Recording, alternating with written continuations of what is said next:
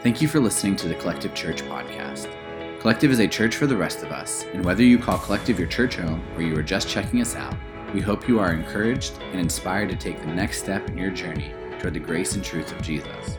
For more information about Collective, you can visit us online at mycollective.church or follow us on social media at mycollectivechurch. Now, let's get into today's message. Hey, good morning, Collective. Every time I see that Steph Curry highlight, I just get excited. I remember watching that live. Now I think if you're an NBA fan, the Damian Lillard shot where he ended OKC this year, oh man, that does the same thing. Just gives me chills. Well, I just want to say, first off, thank you for having me here today.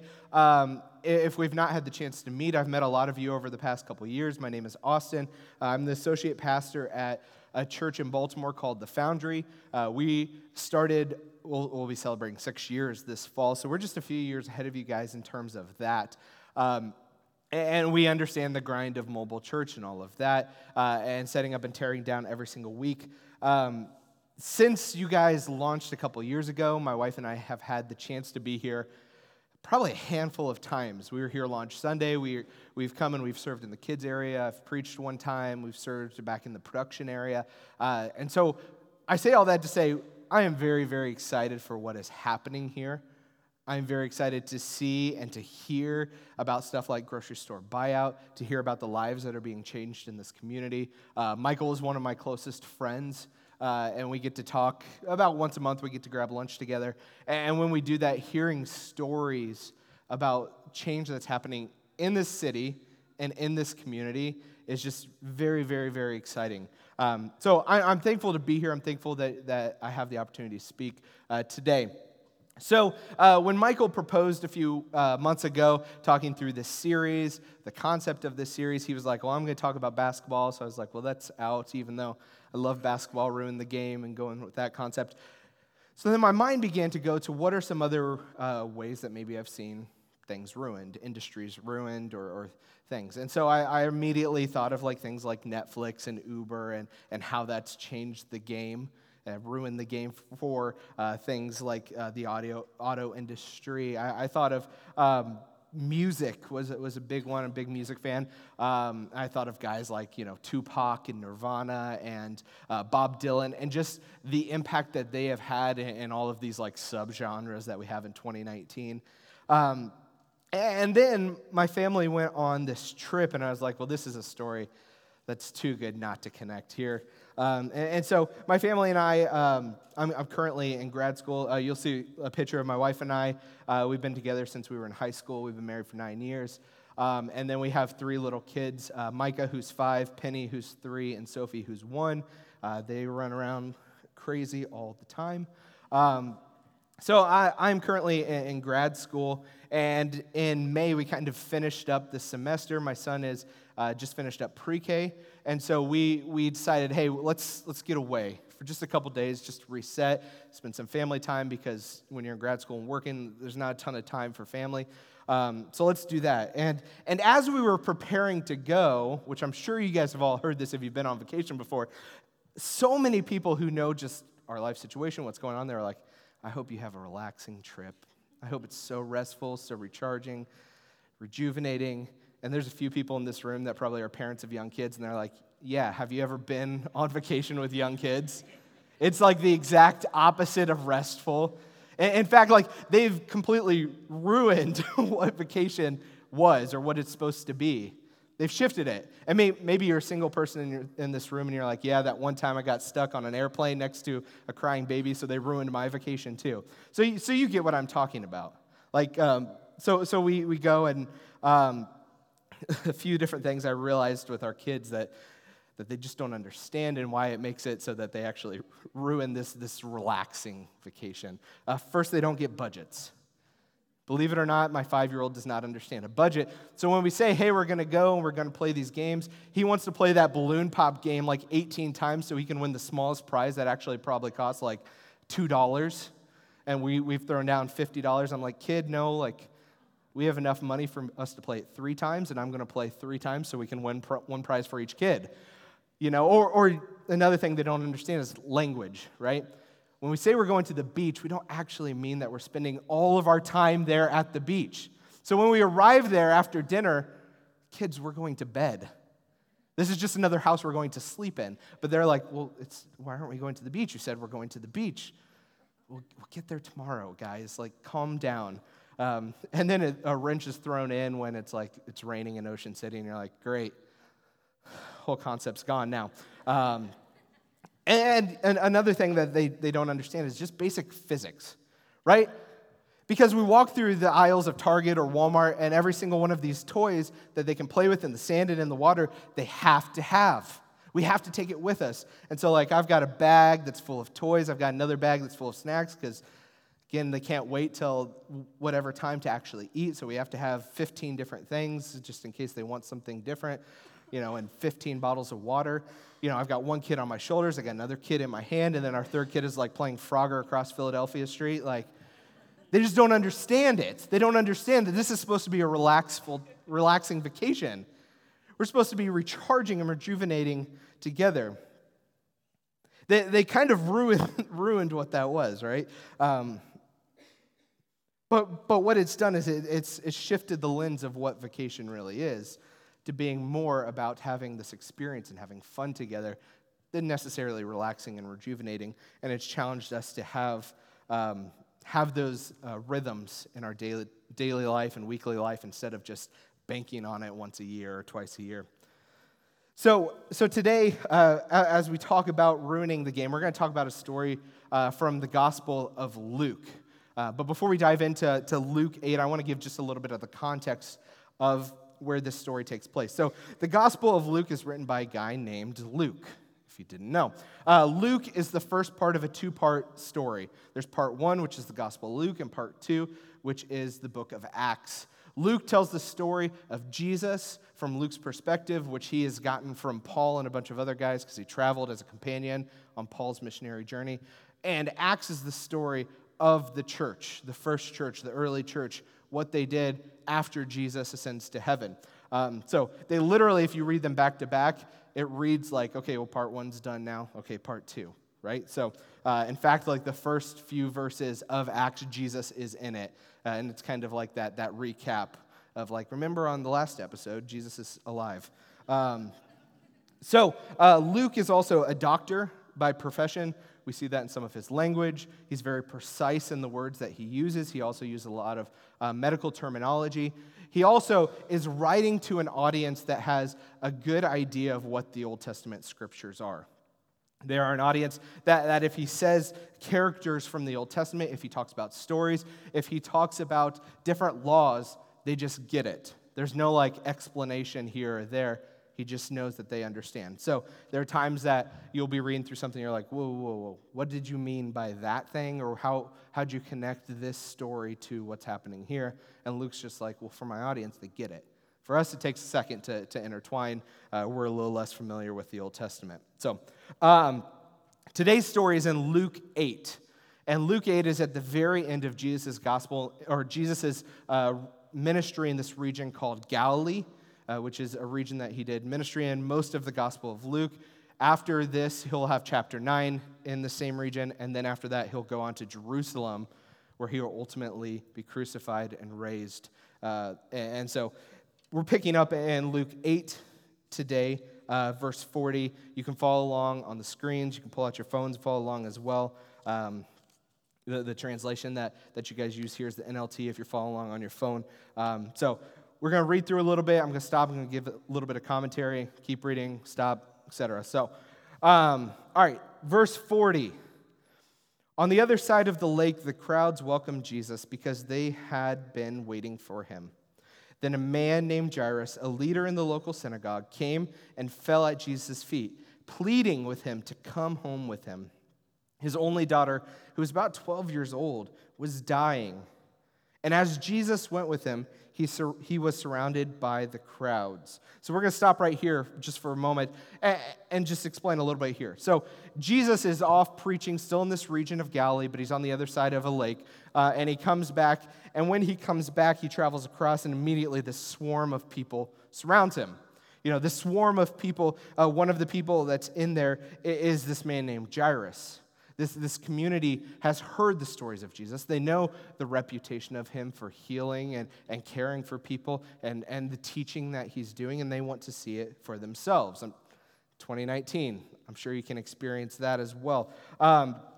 So Jairus, one of the misconceptions about him a lot of times is that he is actually one of the religious elite. But he's actually not. He's not a Pharisee. He's not a Sadducee. But he's a leader in the local synagogue, more like a lay leader, someone who has a profession outside of the synagogue and then comes and he serves in a capacity in that. He's a leader within the community. So he's seen as kind of like a societal elite.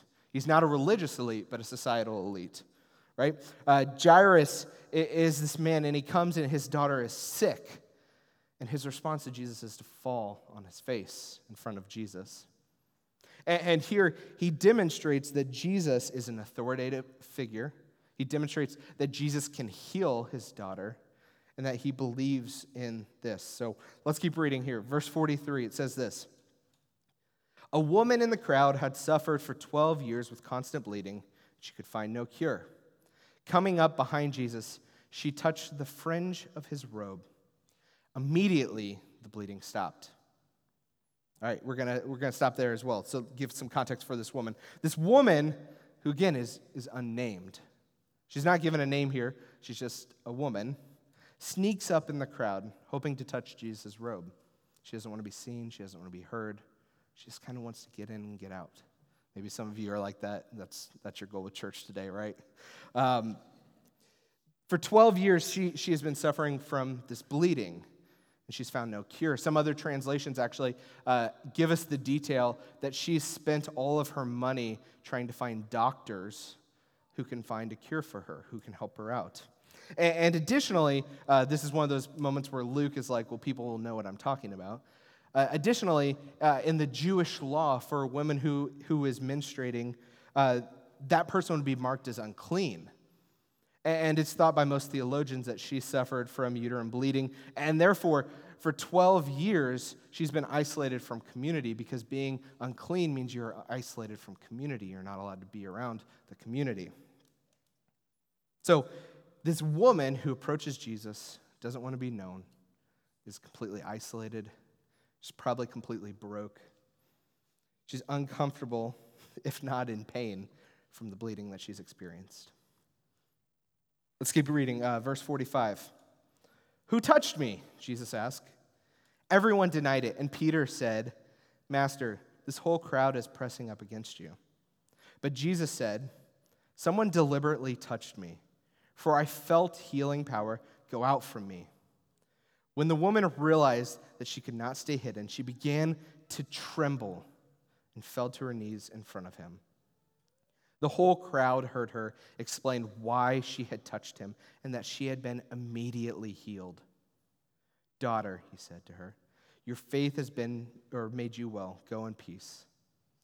While he was still speaking to her, a messenger arrived from the house of Jairus, the leader of the synagogue. He told him, your daughter is dead. There's no use in troubling the teacher now. But when Jesus heard what had happened, he said to Jairus, don't be afraid. Just have faith. She will be healed. When they arrived at the house, Jesus wouldn't let anyone go in with him except Peter, John, James, and the girl's father and mother. The house was filled with people weeping and wailing, but he said, stop the weeping. She isn't dead, she's only asleep. But the crowd laughed at him because they all knew that she had died.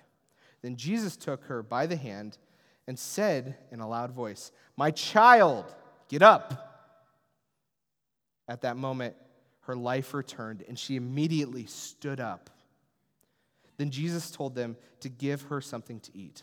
Her parents were overwhelmed, but Jesus insisted that they not tell anyone what had happened.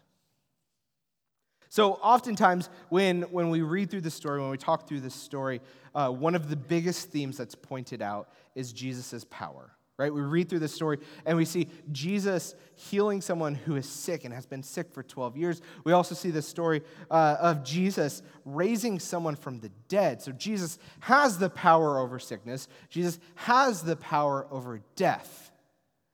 But today, I want to talk about a little bit different nuance of the story, focusing on the precision of Luke's writing, the details that he uses here, because it's fascinating. Luke is trying to show us distinctions and similarities in this story. So let me share a few distinctions as we kind of unpack what is being said here. So Jairus is this man. He is a man who's a prominent member of community.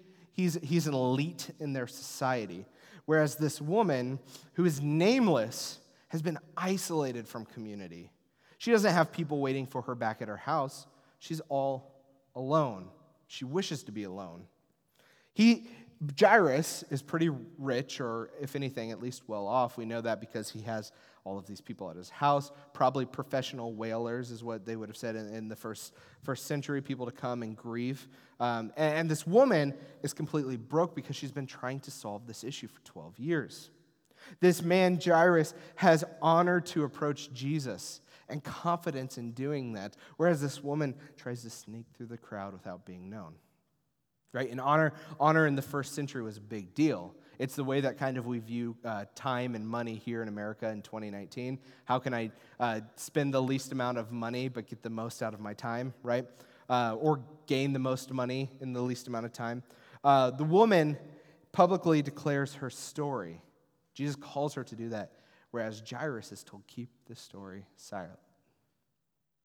But there's also a lot of interesting similarities between these stories that are intertwined together. First, the number 12, 12 years. It's been 12 years that this woman has suffered. 12 years she has had this bleeding, and it is 12 years that this girl was alive. She's 12 years old. There's also, from both of them, this desperation. We've exhausted the other resources. We don't know where else to go, so we're going to turn to Jesus. There's belief that Jesus can provide them healing in what they do. Both of them have those around them that seem to lack faith, asking the question of, well, why are you still bothering Jesus? And asking, well, of course someone touched you. We're in a crowd of people. There's people that are questioning it. And both of them take a posture of falling on their face before Jesus. So the question is why? Why does Luke include these comparisons and these differences? And what's he trying to say here? You know, he's talking about these differences from kind of the hierarchy of society, right? You have this guy who is a prominent member of the community. He is rich. He has all of these people in his life. And then you have this woman who is unclean, isolated from society. She's poor. She's broken. But then there's the similarities that Luke is bringing out about their submission to Jesus. Why? Because I think what Luke is trying to point out here is that our posture in relationship to Jesus matters more than our position in society. Right? This bucks against the system that we've been told. Right? From an early age in Baltimore, it's even a little bit younger, but we talk to our kids about posturing yourself against your peers. Right? How do you stand out against other middle schoolers or against other high schoolers? How do I get into the college I want to get into? How do I pursue the career I want to do? Well, it comes from setting yourself apart. It comes from distinguishing yourself. How do I climb the corporate ladder or make a higher salary? Well, that comes from putting yourself a little bit higher. And don't get me wrong, I'm not saying those things are bad things at all. But I think the problem is a lot of times we approach Jesus in that same manner. We approach Jesus and maybe we take the manner of Jairus and we're saying, you know what, Jesus, it would have been really easy if you did this. Like, do you know who I am? Do you know how society views me? Do you know how much money I make? Do you know what I have done for this place? Whereas we have this woman on the other side who approaches Jesus asking the same questions, but in a much different way. Well, do you know who I am? Do you know how I've been hurt? How I've been broken? How every relationship I have, I'm isolated from? My family I don't connect with anymore? We have these two different ways that a lot of times we approach Jesus in one or the other. This feeling of, Jesus, we have it all together. I don't even know if we really need him sometimes in the way that we act. And this other way of feeling like, God, you could never want anything to do with me because of my past, because of who I am. And in both cases, Jesus is standing there saying, yes, I want both. I want both of you. What I care about is your posture. He ruins the game. He ruins the game and these labels of society places us in, who society says we are. For both the woman and for Jairus, their faith and posture led them to restoration, led to Jairus' daughter being healed, led to this woman being healed from her sickness. And if we want to be brought into restoration, regardless of who we connect more to, the question is how do we assess our posture? So how do we do that? Well, the first thing, if we want to assess our posture, is we have to understand ourselves. Frankly, I think we do a poor job of really understanding who we are a lot of times. Because of that, we cannot understand who God is, and we definitely don't understand who God has made me to be or what God has called me to do. For some of you here, maybe you relate more to Jairus. You feel like you have it all together. You feel like, hey, from a societal standpoint, I'm in a pretty good spot. I'm elevated above the rest. And the problem here is I think a lot of us need to connect more to the words of Paul, who calls himself the chief of all sinners. We like to think that our sin's not so bad over here. And for some of us in this room, we connect more with this woman who feels unnamed and who feels isolated and disconnected, who feels like she has no one, feels like she can't connect. And from here, we need to focus on the detail that Jesus calls both of these people daughters, that you can be a child of God over here. Jairus chooses not to use his position to kind of barter with Jesus because he could. He could have done that. He could have said, hey, Jesus, I know this woman's just come up to you, but my daughter's sick. Can we just move on, move ahead? But he chooses not to. He chooses to submit to whatever Jesus is calling for him, the timeline that Jesus has in mind for him. And this woman could have avoided Jesus. She tried to sneak through the crowd. She tried to not be noticed. But she could have avoided him altogether and not gone out. When we understand how God has wired us and we realize who we are, it bucks against what society tells us about ourselves, right? So for me, something that kind of ruined my understanding of who I was when I first took a personality indicator called the Enneagram. How many of you guys have heard of the Enneagram? Or taken it maybe? Just a couple. There's a lot more first hour. So the Enneagram is a personality type indicator, not too different from Myers-Briggs, StrengthsFinders, all those. But what it does in particular is it tells you what are your motivations in relationships? What do you resort to in relationships? And frankly, when I took it the first time, I was like, this is stupid. I got my results back and I was like, this is wrong. This doesn't understand me. There's one part where it's like telling you different things about yourself, and it's like, you may struggle to be a sloth. And I was like, a sloth? Can we get a different animal that's a little bit better than a sloth? And you start going through and unpacking it. And when I unpacked it a little bit more, I started to realize more and more about myself. The things about myself that maybe I didn't know or that I had suppressed.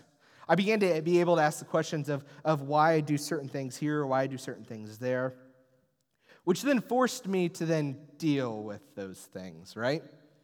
So what did I do when I started to ask these questions? I started to wrestle with a little bit of who I am. Well, the first thing is I started to surround myself with people who brought out the best in me and people who challenged the worst in me. People who would compliment me and challenge me on ways that I didn't want to be challenged, but in other ways would encourage me to do the things I needed to do, right? Actually, Michael's one of those people. Michael and I, if you are an Enneagram person, Michael's an 8 on the Enneagram and I'm a 9 on the Enneagram, which means we're very, very different. If you don't know what that means, you can look it up later. But because of that, we complemented each other really, really, really well. We are able to wrestle with that and wrestle with his directness and my lack of directness. At the same time, I was challenged then also to work on it through counseling. You know, at the Foundry, our church home, we talk about counseling all the time because we think counseling is incredibly important and something that can really challenge us to live out our faith and understand how God has wired us. And so, caveat, if you are not seeing a counselor, if you've never done that before, I'd encourage you to do that. I'd love to connect you to some organizations that do that. But counseling was so critical in me being able to wrestle through these things. We began to ask the questions of, well, why do I do this thing? Why do I resort to giving this person power? Or why do I respond this way when my kid does this or when my wife does this? And we begin to wrestle with that. And after you ask the question of why I do that, then the question comes, well, what am I going to do different? How am I going to change? I spent time wrestling through that and talking through that. Full disclosure, at this point in my life, I go see a counselor every single week. It's that important to me. So when we begin to then understand who we are, the next step, which I just alluded to a little bit, is to realize the barriers that are getting in between us and Jesus, that are getting in the way of us falling on our face before Jesus, being desperate in front of him. Because many of us in this room don't realize how desperate we actually are. That we are enough to come before Jesus, but that we also are desperate enough to only need him. Right? There's this guy named Dietrich Bonhoeffer, who is a pastor, who speaks about this. And he talks a lot in one of his books about dying to self. Because that's what discipleship ultimately is. It's a dying to self. And another argument that he has in one of his books, this is from a book called Discipleship, or The Cost of Discipleship, depending on which translation. But from this book, one of the arguments that he has over and over again is this idea that only believers obey and only obedient believe. This idea that a lot of times we go, does obedience come before faith, or does faith come before obedience? And what he's saying is, yes. Two sides of the same coin. And what we see from this story is that same thing, that when the woman approaches Jesus, she has the obedience and the faith. And when Jairus approaches Jesus, he as well has this. When we realize the things that are getting in the way of us approaching Jesus and dying to ourselves, it opens up the door for what God can actually do, how God can speak to us, what he can call us to then do. This is what discipleship is, and why we have to understand ourselves before we die to ourselves and our own desires. Because a lot of times we are so attached to this world and we're so attached to the things that bring us comfort that we don't even realize it. We don't even realize the attachments that we've made and the ways that we've elevated a good thing to be a God thing and then held us back from who Jesus is and what he's calling us to do. And what's hard about this, a lot of times that we don't talk about, is that it's different for every single one of us. There's a general calling of dying to ourselves, but there's a specific calling that God has for your life, asking you to give up something, to die to something. And that's for you to wrestle with God and figure out what exactly that is. And maybe you should surround yourself with a counselor and a good friend to call out some of that stuff too. The last thing, as we kind of land the plane here, that I just want to encourage you with is in this we have a choice. You know, the woman could have avoided Jesus. Jairus could have avoided Jesus. But both of them chose the submission to who he is. In the same way that we can choose to hear and to lean into how society labels us, to what society says about us, or we can allow God to ruin the way that society has boxed us in. We can be defined by our greatest successes. We can be defined by our worst failures. We can find our identity in our work and in our kids and in our wife and in our friends, in our job, in our career, or we can find our identity in Christ. You have a choice to listen to what everyone's telling you, or a choice to listen to what God is telling you and what he's calling you to do. You can listen to the voices that are saying you're unworthy, that you're unclean, or that you are the best person in society. Or you can listen to the voices of God saying, trust me, you're a child of mine. So back to the beach, we got there, and again, kids don't understand vacation very well. We get there, and of course, it's raining the entire time we're there. And we had a moment where we could go, okay, well, we can go out to the beach and it's raining. We can stay inside and be miserable, or we can adapt. We can change. We can work through things. And it turns out that the best part of the trip was actually like an indoor bounce house that our kids went to while we were there, which is how it always works with kids, you know. We stopped listening to the voices that defined what vacation should be. We realized that our ideas of what vacation should be and shouldn't be really had to change. They had to die to what I wanted and choose what was best for all of us, for our family.